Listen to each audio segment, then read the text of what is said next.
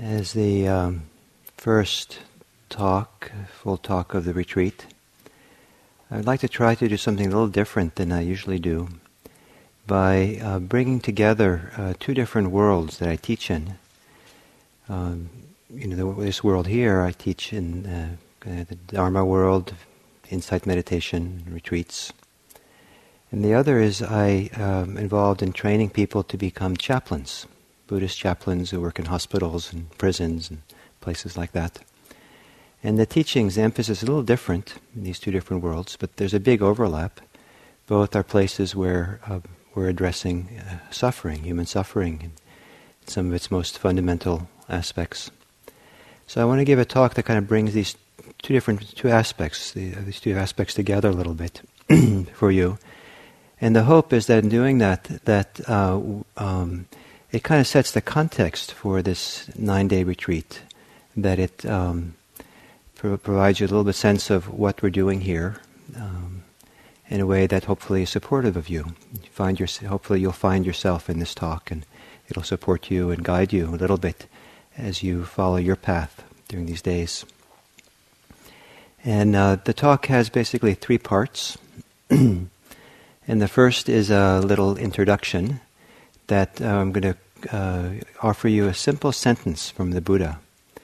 And I think it's a very profound teaching and valuable and provocative to carry with you and reflect on, to remember this. And if you remember nothing about the talk except for that, then the talk is successful. So I'll do that first, and then we'll see about the rest.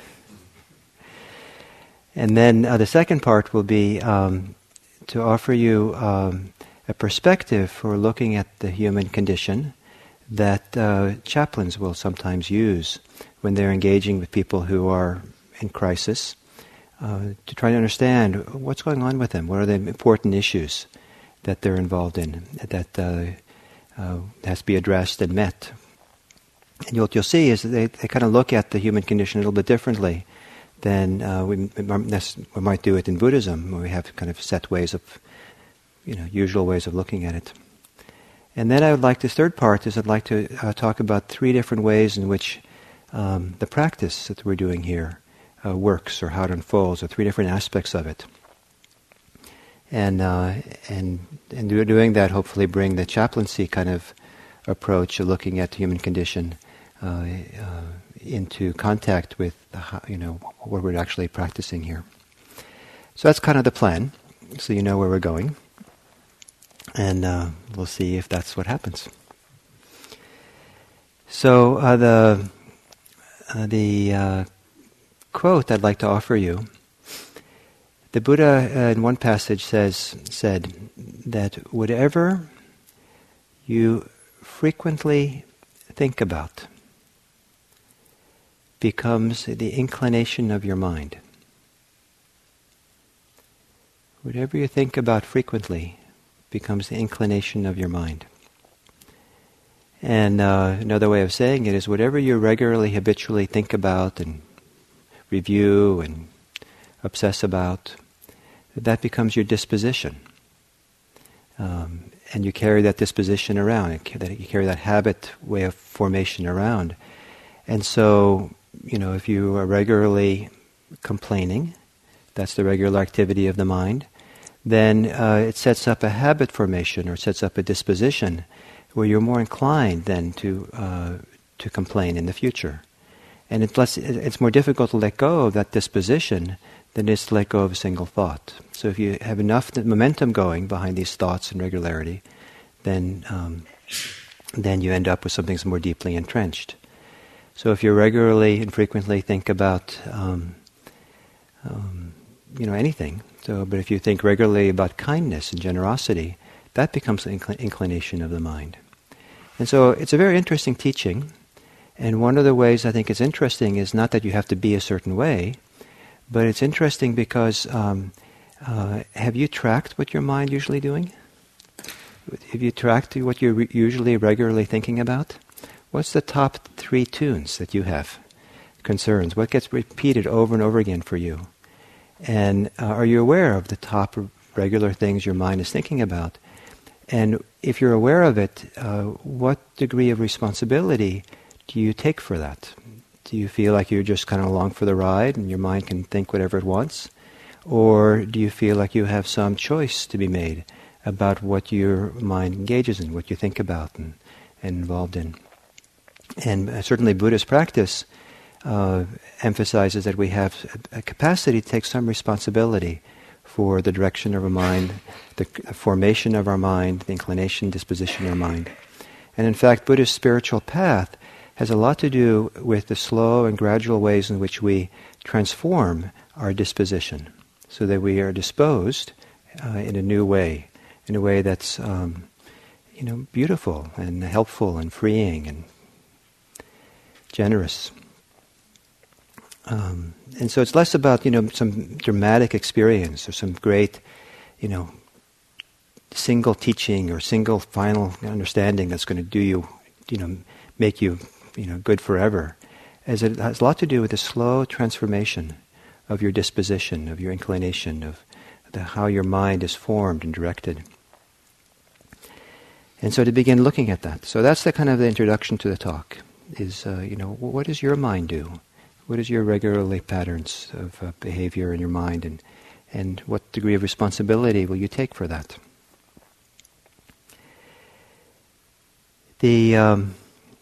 So in the chaplaincy world, chaplains are, they're one of the interesting professions to have in our society, because a chaplain is someone who, nowadays in hospitals, is supposed to offer interfaith spiritual care to patients who are in the hospital. And so whatever the spiritual, religious background of the hospital patients is, the chaplain is supposed to meet them. They're not supposed to proselytize their own religion, but rather come and be supportive and help bring forth the resources of someone's own spiritual tradition in the service of their healing and their well-being in the hospital or the prison or wherever it might be. And hospitals and prisons are usually places of crisis. People are there because of some crisis, something goes on. That's quite disruptive. The fabric of their ordinary life has often been disrupted in a dramatic way. Often their sense of self, their understanding of who they are in relationship to their family, their community, their work has been disrupted. And many of the normal sources of meaning in their life sometimes are not available when you're in crisis in a hospital and sick and in a serious way. And sometimes, as you probably know, some of you have maybe had the experience of having to go to the emergency or go with someone to the emergency. And the whole, not only can individual lives be upturned suddenly, but a whole family or community's life can be turned upside down from one moment to the next in the kind of crises that can happen. So in terms of meeting the heavenly messengers of what we say in Buddhism, sickness, old age, and death, hospitals are a place to meet them in spades. And chaplains, that's kind of their job, is to be willing to meet suffering, but to not just meet it, but to meet it with a capacity to be open to it, to receive it, to not be distressed, not be horrified, but willing to stay present and open to it in a situation where many people find it quite difficult to stay open and receive and be present for the feelings, the emotions, the thoughts, the issues that are going on. But to do their work of chaplaincy, chaplains need to kind of look more deeply into what the conditions are of the person in crisis. And try to understand what are the real issues that are coming to the forefront. Because, sometimes when someone, is going through a crisis, like say it's a medical crisis, it's not just a matter of the medical issue, but because their life has been turned upside down, some of the deep existential issues of their life come to the forefront. Sometimes in a stronger way than almost any other time. And people's, especially if they're dying or close to dying, or they've lost their many of their capacities they're used to, many of the things that they've relied on for their well-being, their sense of meaning and purpose in life, even in their identity and who they are, has been sometimes ripped apart for them. So chaplains have to understand this and have to kind of understand what is it that's beyond the medical condition that's going on in the heart of this person. And how do you meet that? And so, in the chaplaincy world then, when they look at that kind of suffering, they sometimes talk about looking at three different areas of people's lives. And the first area has to do with the person's self-worth, sense of value, personal value. Is there there's understanding that everyone needs to have a sense of being worthy, being valuable in some way or other.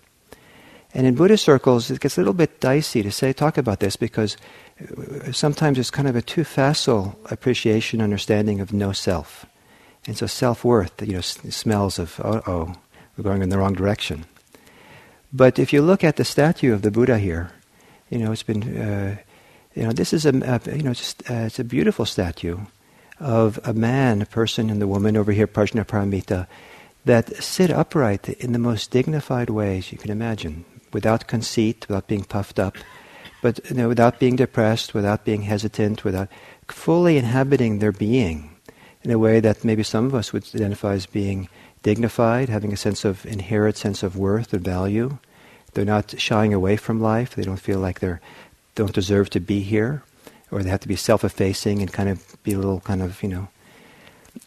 humbly no self. But there's also no assertion. There's no claiming to be someone either, hopefully. But they're fully there, so a sense of dignity and value. And if you remember, the Buddha came from a warrior caste, and then the classic idea of a warrior was someone who had great dignity. And their sense of dignity and self-respect was a very important part of their life. So the quest for self-respect and personal dignity and sense of worth is very important. And so has that been disrupted? As people have that, is that an issue that needs to be sorted out? Connected to that often is the idea of a sense of belonging. Do we belong someplace? Do we have a sense of community? Or do we feel alienated or lost or isolated? And this can be a source of tremendous pain for people, to feel disconnected, to feel like they're worthless. And you can imagine, like in a hospital situation where the usual source of value, personal value, if someone's value comes from their work, well, they can't, the work's disappeared while they're in the hospital. Their status, you're there in this, kind of, they call it a gown, but your glorious tush is revealed to the world in this half gown you have to wear. And so whatever wonderful status you had, maybe you had, that disappears in this wonderful half gown that you have to wear, and you're laying there and people are prodding you. And so the usual sources of respect and meaning sometimes go away, and it's quite challenging for some people. Some people don't have it even to begin with, even before they come to the hospital. And it's a tremendous source of suffering. And so how do we support these people? Where do they find a sense of worth, of value, a sense of belonging?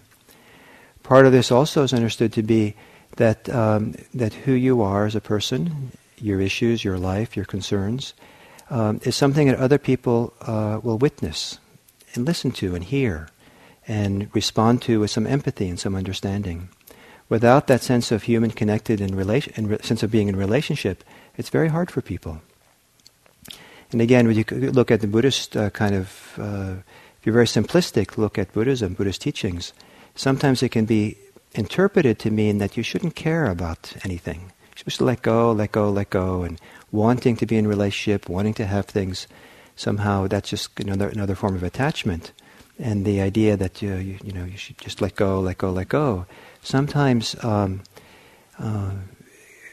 brings people to not appreciate the strong need of the heart, the strong need of the psyche to be connected, to be in relationship, to be valued, to be seen, to be heard.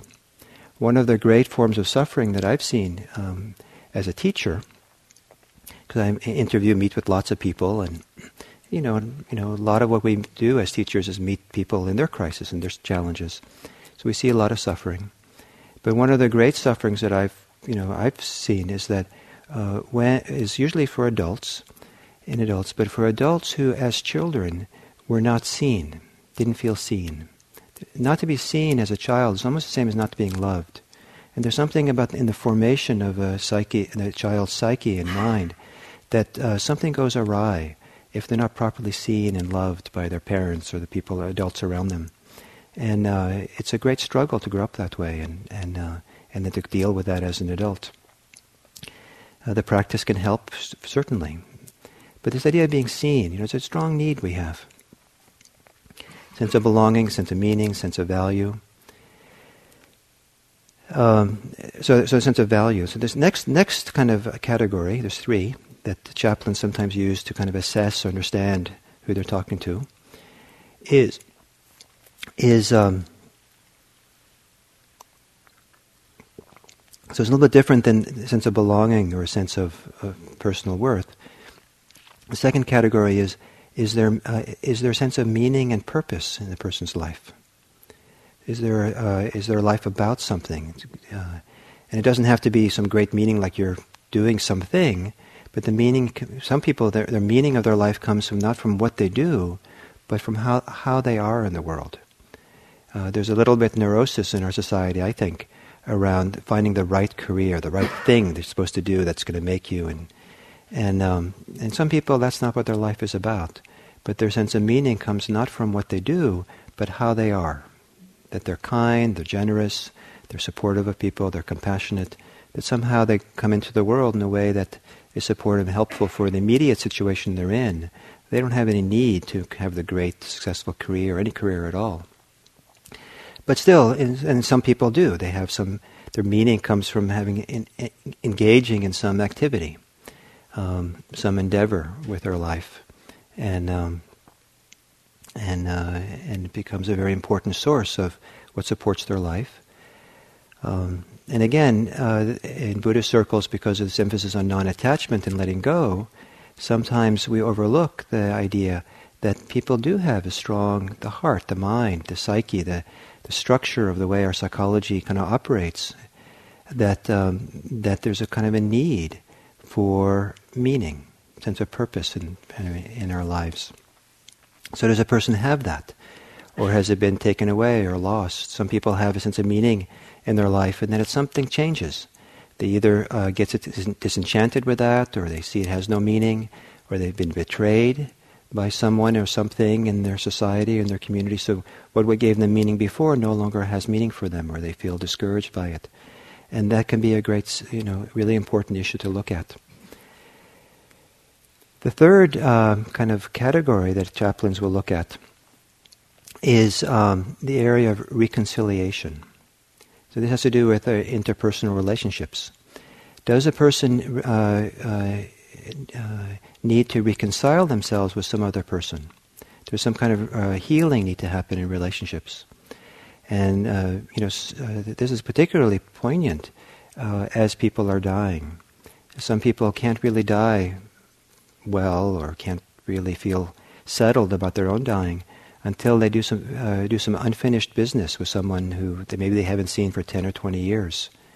And sometimes there's a great effort is made to go find long estranged relatives or children or parents so they can have the final conversation and ask for forgiveness or say thank you or do something, because of the strong need that the heart has to reconcile, to finish, to resolve the issues of what's going on.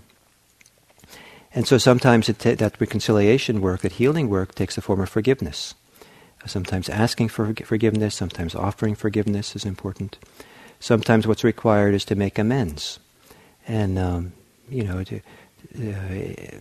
it's very interesting. I find sometimes this sometimes very deep work of meditation practice, it kind of goes through layers of our mind, to use a metaphor. And some of the layers we come to sometimes are the layers where things are unresolved in our life. And so we have to somehow work through that unresolved layer. And if you come to sometimes what's required is not sitting anymore quietly and just, letting go. What's required is to get off your cushion and maybe even leave the retreat, but talk to us first. Or maybe you can wait until the end. But and go find someone and apologize or make amends, because you can't really go much further in your spiritual life until you've kind of taken care of some interpersonal or personal work that has to be done. And I say that I think it's very important because I think the message also sometimes is not given here.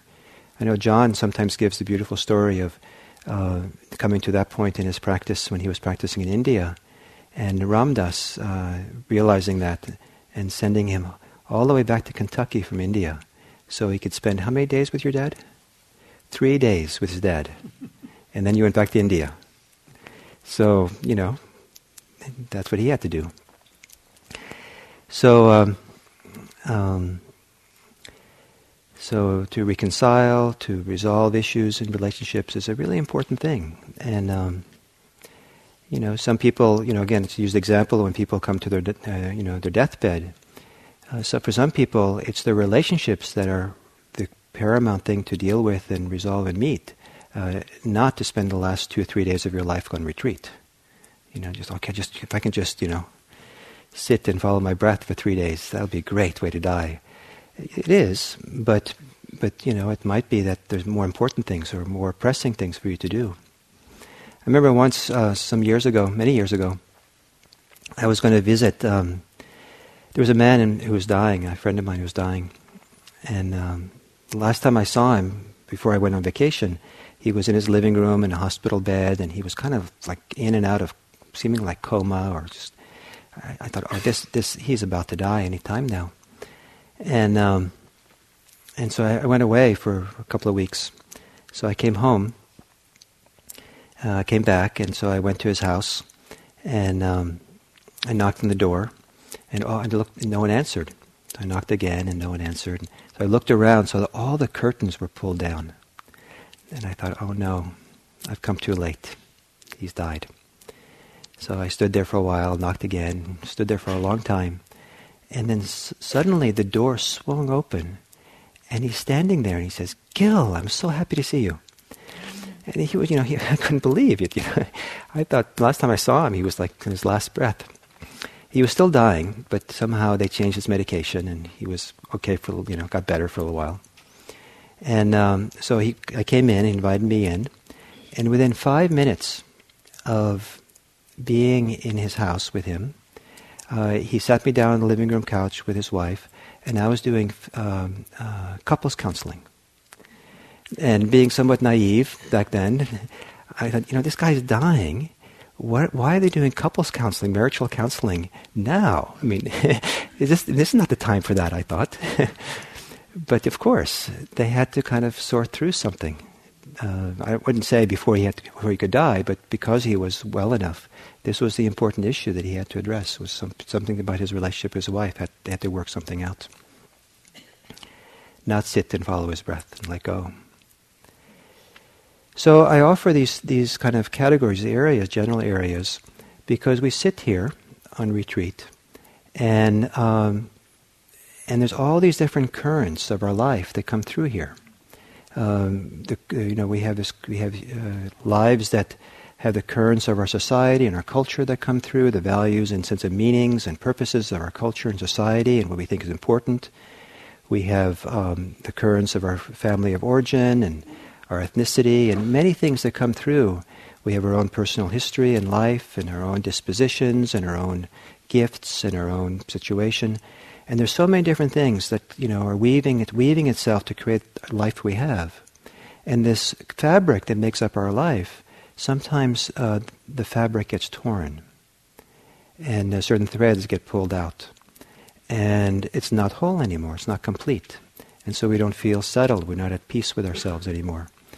And so we sit here and we talk about the simple practice of just sitting here and just being. And it's meant to be a very simple practice, but the reason why it's not so easy is that our lives are not so simple. And so all the different threads and currents and fabrics of our life in various ways comes through. And one of the primary things that comes to the surface sooner or later is the issues in our life which are unresolved. Or places where we're stuck, or places where there's, in Buddhist terms we say where there's suffering. But if we keep talking about suffering, as we do here in the Buddhist circles, eventually we all kind of go numb around the word. Like, it's just such a general word, it doesn't mean anything after a while. But it's kind of this umbrella term, a general kind of category to cover some of these things that I just talked about and that chaplains are concerned about. And so when you sit here on the retreat, some of these issues are going to play itself out for you. The issues of your worth and value, and so some of you perhaps have lost your job, and so not just the suffering of losing your job, but it's a suffering of who are you in the society? If you don't have a job and not a contributing member of society, what's your worth and where's your value? Some of you perhaps are here because of some illness that you're dealing with, or maybe and so that has disrupted the fabric of your life, and so it challenges you in many ways. It challenges you in relationship to other people. It puts sometimes stress and strains in relationships. It can put tremendous stress on your self-identity and who you are, and your sense of purpose and value in your life. So there's many ways that, these things come together. So the unresolved issues of life tend to come up here. And one of the important needs we have is to see this, to be present for it, to recognize it. It's helpful sometimes for other people to do it, to hear us and empathize with us and really feel like we're witnessed and valued for who we are and what the situation is. To tell our story to someone is important. But on retreat, the teachers are not going to spend 2-3 days hearing your story. This is not the place for full-fledged, the whole story of your life. It's valuable to do to someone, to have that time, someone to listen and be with you. But here, on retreat, the important person who's supposed to really hear and see you is yourself. So can you stop long enough to really start noticing what's going on here? Who am I? What's happening here? And what's the issues here? If we're too facile about calling it suffering and we're supposed to let go, we might not take the time to really listen and hear deeply. What is here? What's really going on here? As we're feeling uncomfortable and feeling somehow struggling, to listen. Not so much analyze and think, but to get really quiet so you can feel your way in, listen your way in. What are the quieter, deeper voices? What's the real issue here that's going on? What's happening here? And for example, I've been on retreat, and then maybe this is maybe a kind of a small thing or a trite thing, I don't know, maybe not. And something as simple as trying to get concentrated. And I've sat down to get concentrated and had this glorious sitting and be happy ever after. And it doesn't work. I don't get concentrated. And that's frustrating, right? So I try some more, and I get frustrated, and I try some more. And it should be an easy thing, right? But there are times when my effort to get concentrated, if I was really honest or really listened deeply, was not just some simple idea to get concentrated is a good idea, but I had invested my identity in my sense of value and my worth in my spiritual life and success in my spiritual life. And the frustration was not simply the frustration of not getting concentrated. It was frustration that this deeper sources of meaning and value and sense of belonging and purpose that I had invested in the sitting, that's what was being frustrated. And so of course it got charged for me. And as it got charged, it was kind of then, it got more muddled for it. And because I was, not paying attention to these deeper currents, I just thought I had to let go more, or I had to just kind of, just try harder, And what was needed was not to try harder, but to relax more deeply into the depth of what's happening, the fullness of what's happening, the richness of the fabric and the tapestry of what's happening.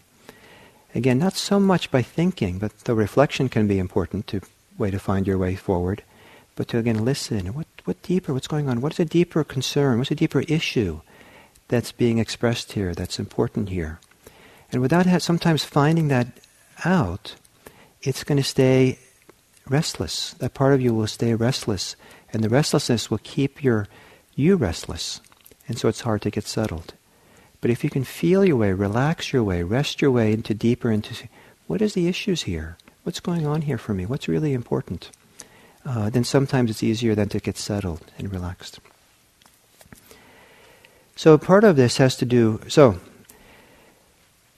these, I think that these issues like this play itself out, even in the biography of the Buddha, the story of the Buddha.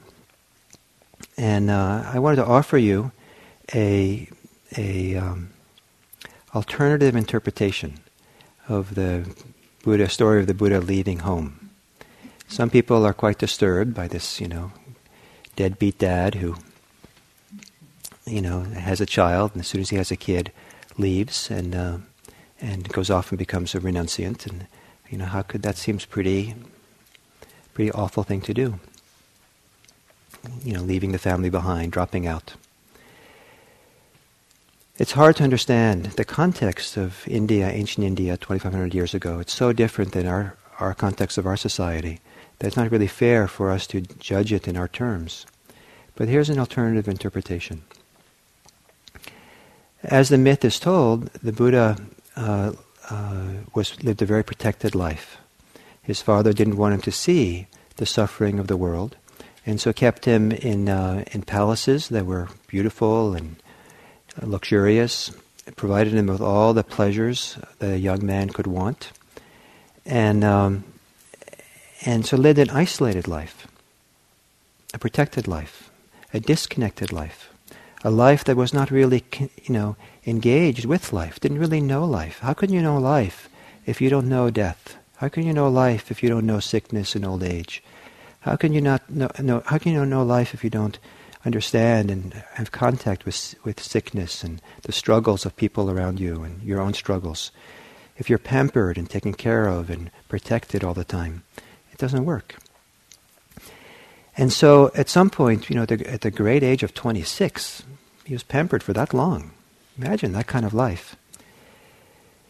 And somehow he stumbled, went outside the palace walls, and he stumbled across these existential situations that all of us have to face: sickness, old age, and death. And it was a shock for him.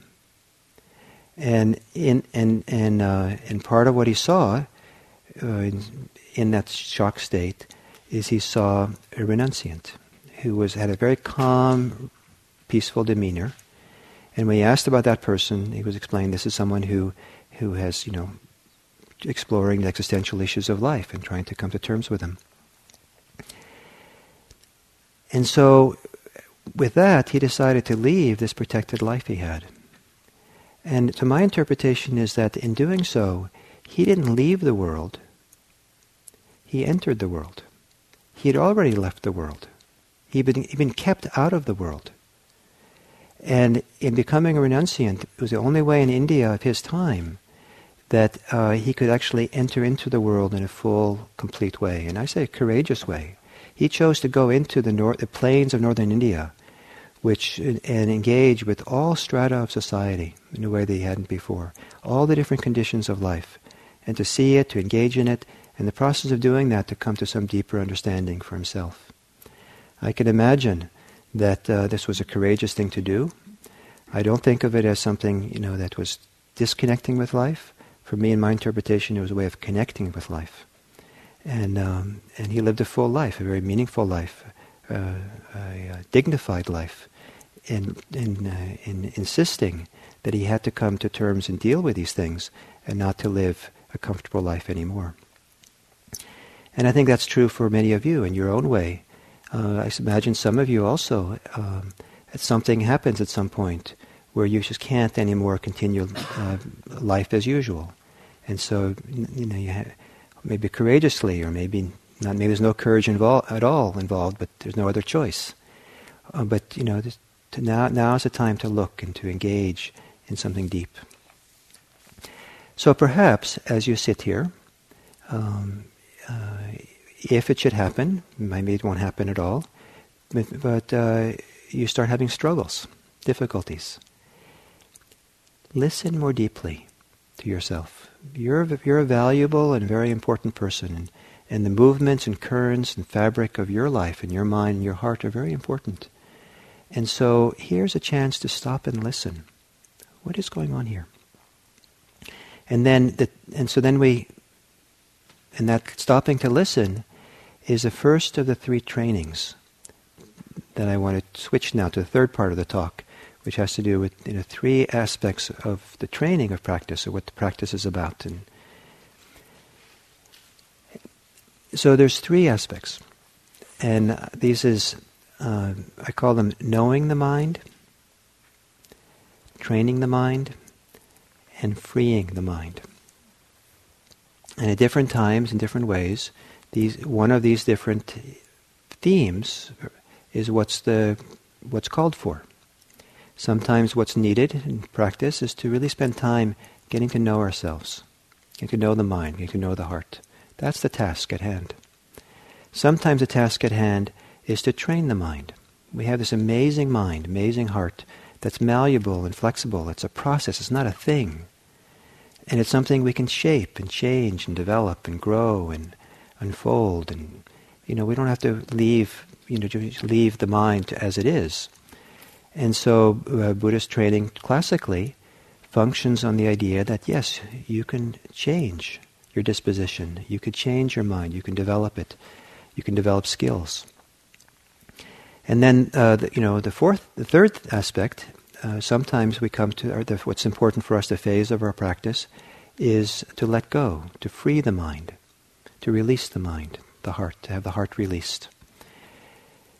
It's important to be a little bit sensitive that there's different phases of people's practice. So, if you're to get too idealistic about the freeing part, you could be trying to free yourself before you're ready, and then you get frustrated. I'm going to sit here and get enlightened, in this retreat, and that's what this retreat's going to be about, get enlightened. And it could be that this retreat is only about the first step, only about getting to know yourself, because you don't really know yourself so well, so deeply.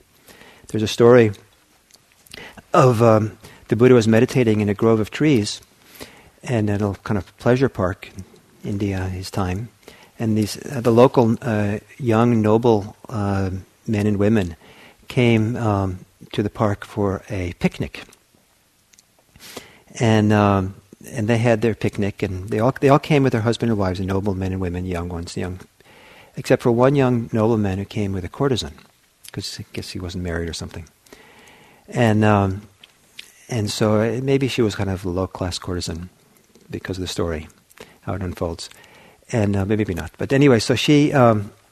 After they had their picnic and frolicked around, they all took naps, siestas.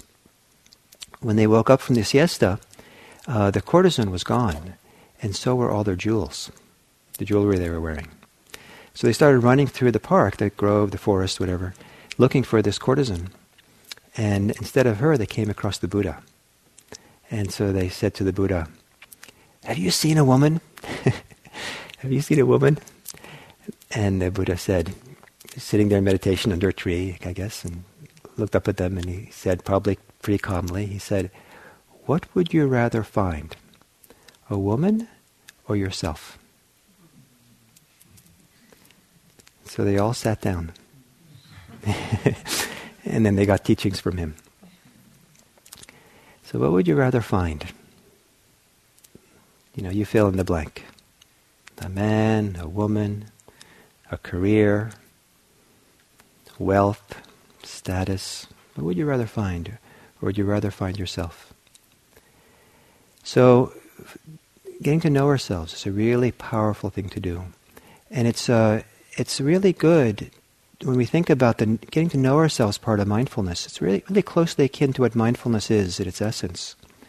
It's just getting to know. Because getting to know is not the same thing as getting to judge. Getting to know is not the same thing as getting to fix what's there. Getting to know is kind of like being a naturalist who goes into nature and doesn't interfere with what's going on, what the naturalist is studying, but just studies and watches as an observer. If the mountain lion attacks the deer, that might be distressing for the naturalist, but the naturalist doesn't interfere. That's part of nature to study, to understand how nature works, what goes on, the ecosystem, the ecology of how all this works. So the same thing for us. A big part of the practice is to take the time, the generous time, to be generous with ourselves, and discover what is here. Not to be ahead of ourselves, not to leapfrog beyond ourselves, to get someplace, to get concentrated, to get enlightened, to get insight, to do something. But just relax. What's here? What are the things I regularly think about? What am I feeling? What's going on in my body? What's my breath like? So rather than getting concentrated in the breath, you can almost do the same thing, but just getting interested, to get familiar. How does my breath feel? I spend a lot of time getting familiar with my breathing, because it's really amazing. Just after all these years, I'm amazed by how my breath changes and shifts and does this and that. And I go and live my life, do what I do, and I sit down to meditate, and lo and behold, my breath is a little different than it was an hour or 2 hours before. It's held in different ways.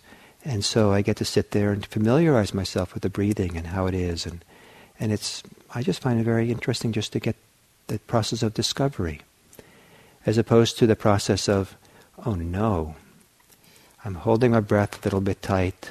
I've been a meditation teacher for 20, 30 years, and I should have this really deep, relaxed, full California breath.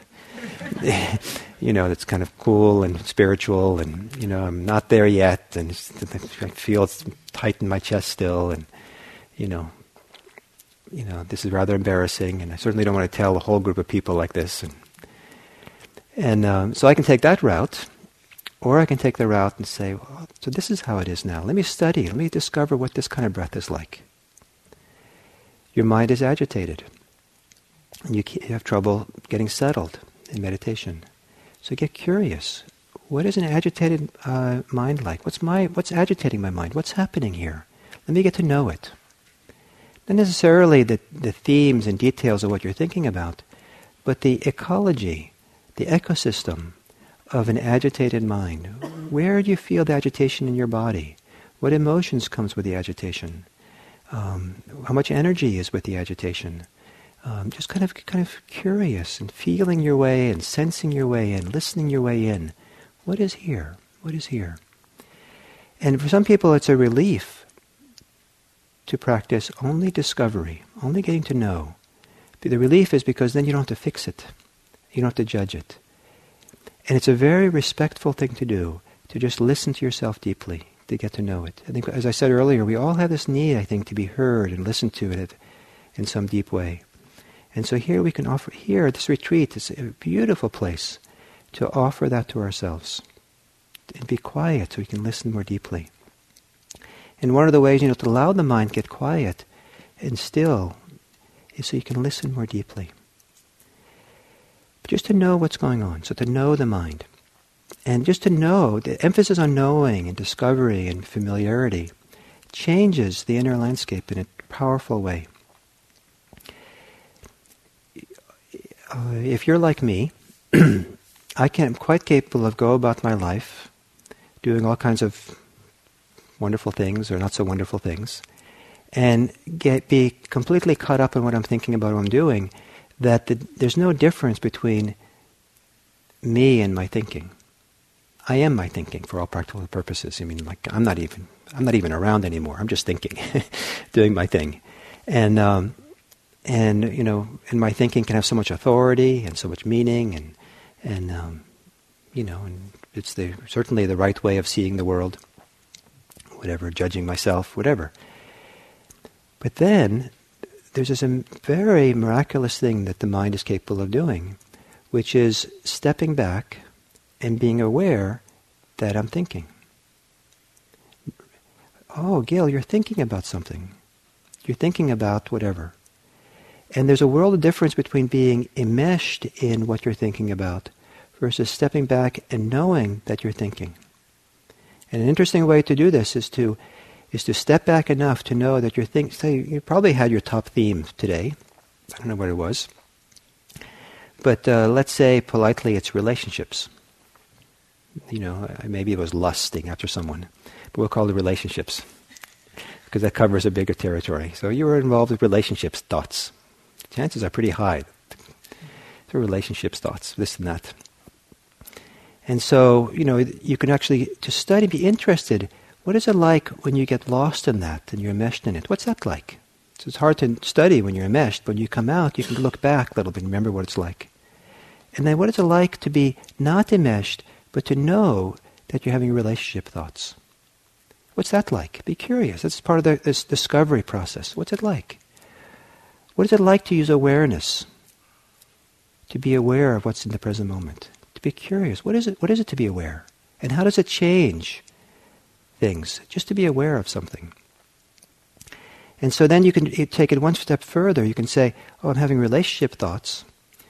And then you can find yourself, you say it, and then you get pulled back into that pretty strongly maybe, or you're kind of churning away at relationship thoughts. So then you kind of say to yourself, maybe really loud in your mind, silently, I am having relationship thoughts. Now, if you really want to get into it, if you're really stuck in your thoughts, sing it. And, just have a nice little tune, I am having relationship thoughts.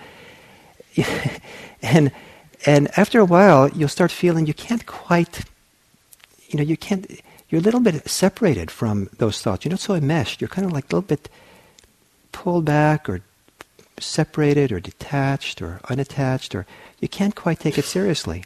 Especially if you go on to the song more and more. After a while, this is ridiculous. And this is really good medicine for sometimes. And you might think this is silly, what I'm telling you. But what's your mind been doing today? Maybe this is, better than the alternative of some of your minds. Just, I don't know about you guys, but I've been quite capable of spending whole periods of time, the first day of retreat, lost in thought.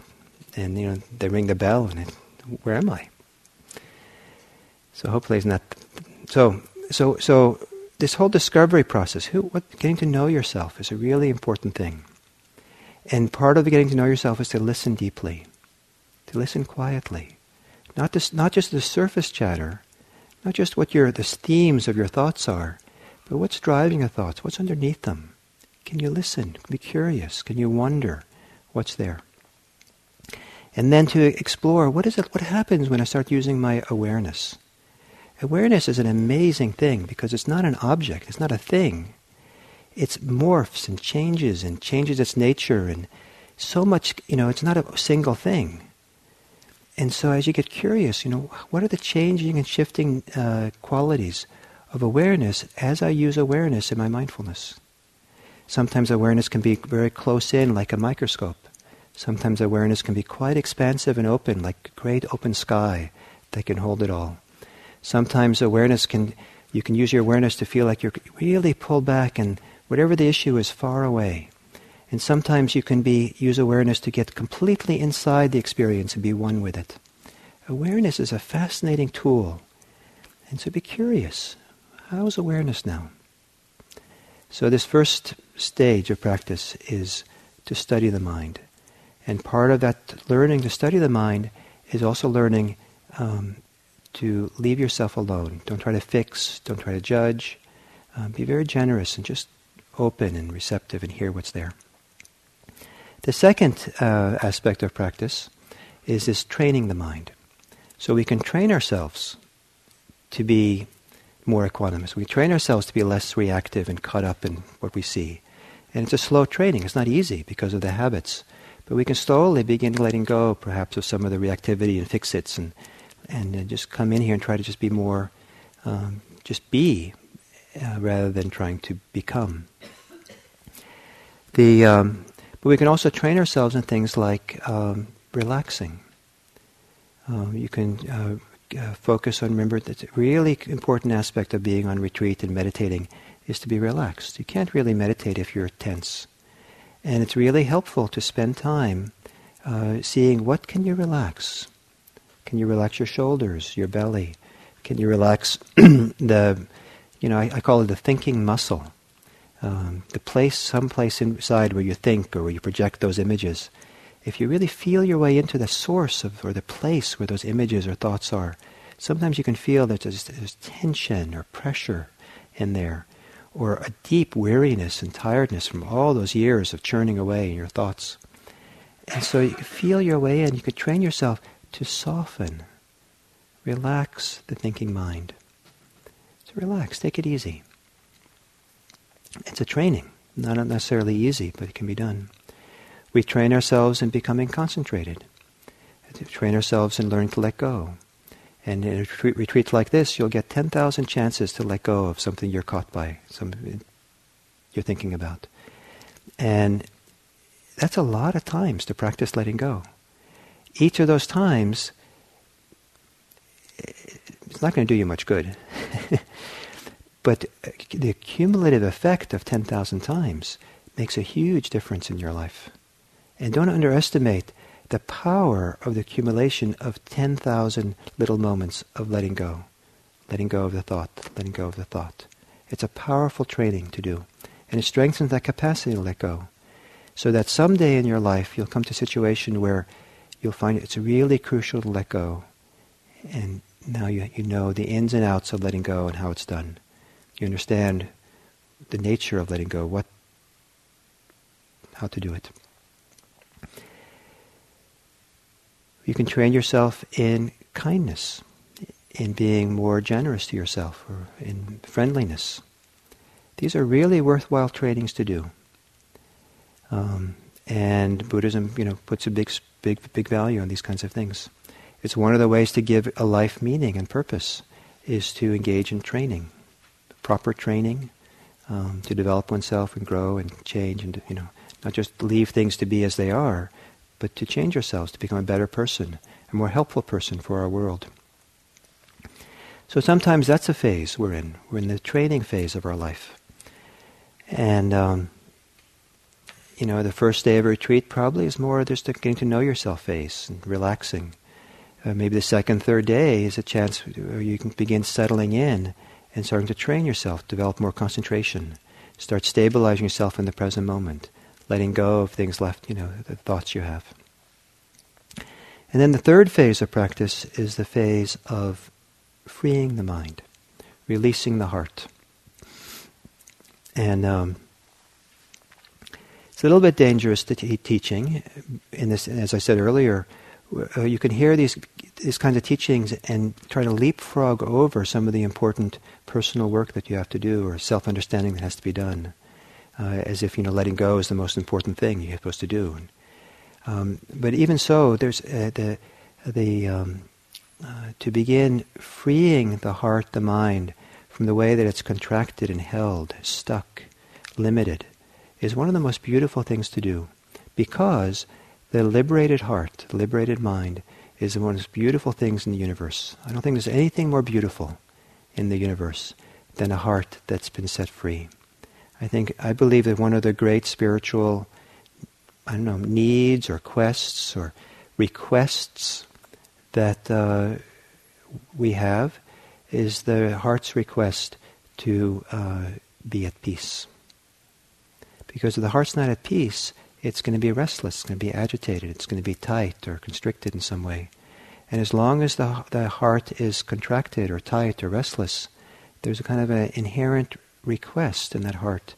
Please, let's discover how to bring the heart at rest, or find it to be at peace. It's one of the most beautiful things, is to have a heart that's at peace with itself, at rest in itself, where there's no more yearning and longing and churning and resisting and defending and belittling and criticism and anger, but just the heart at rest in itself. And it's a huge and beautiful task to come to that. And we do that not just for ourselves, but it's a wonderful thing to think you do for others as well.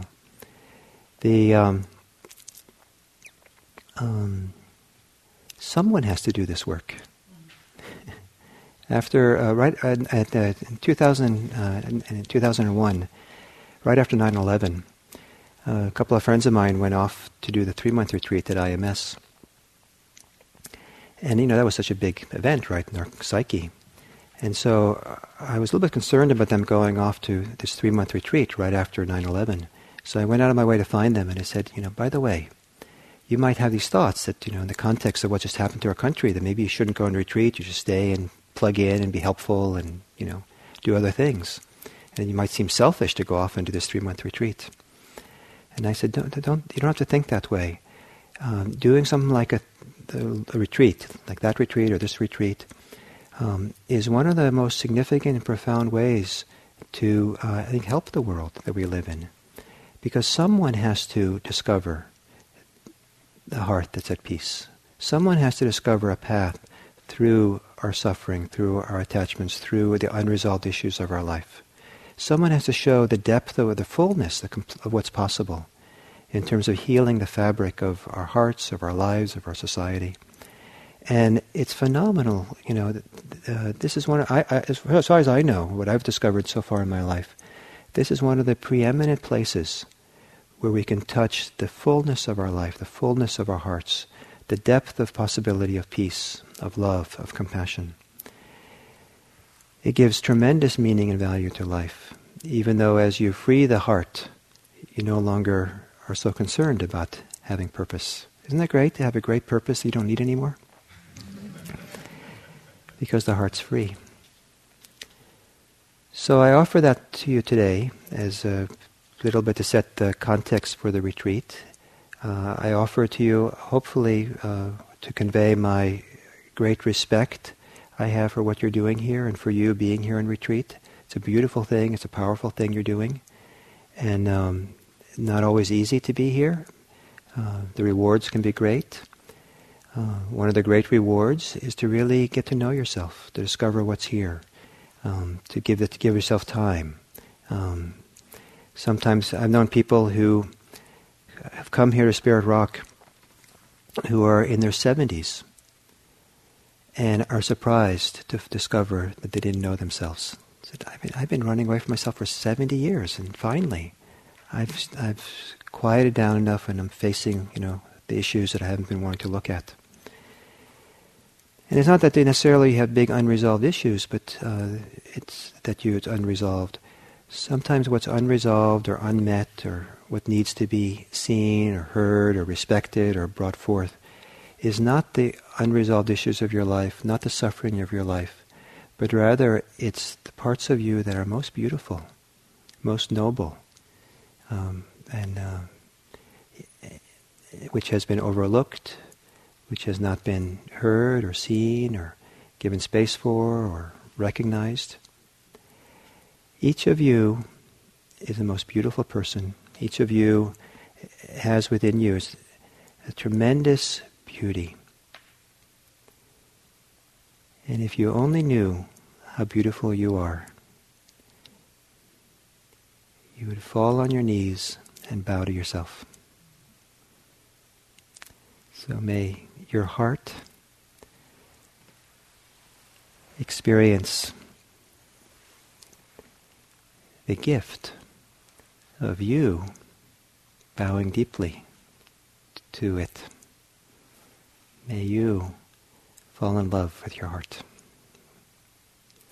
So, let's take a few minutes to sit quietly, and sometimes a custom on these retreats to take a minute or two at the end of the retreat to be quiet. It's a way of regathering and resettling, to kind of get back into the flow of your own practice, your own life, your own connectedness here.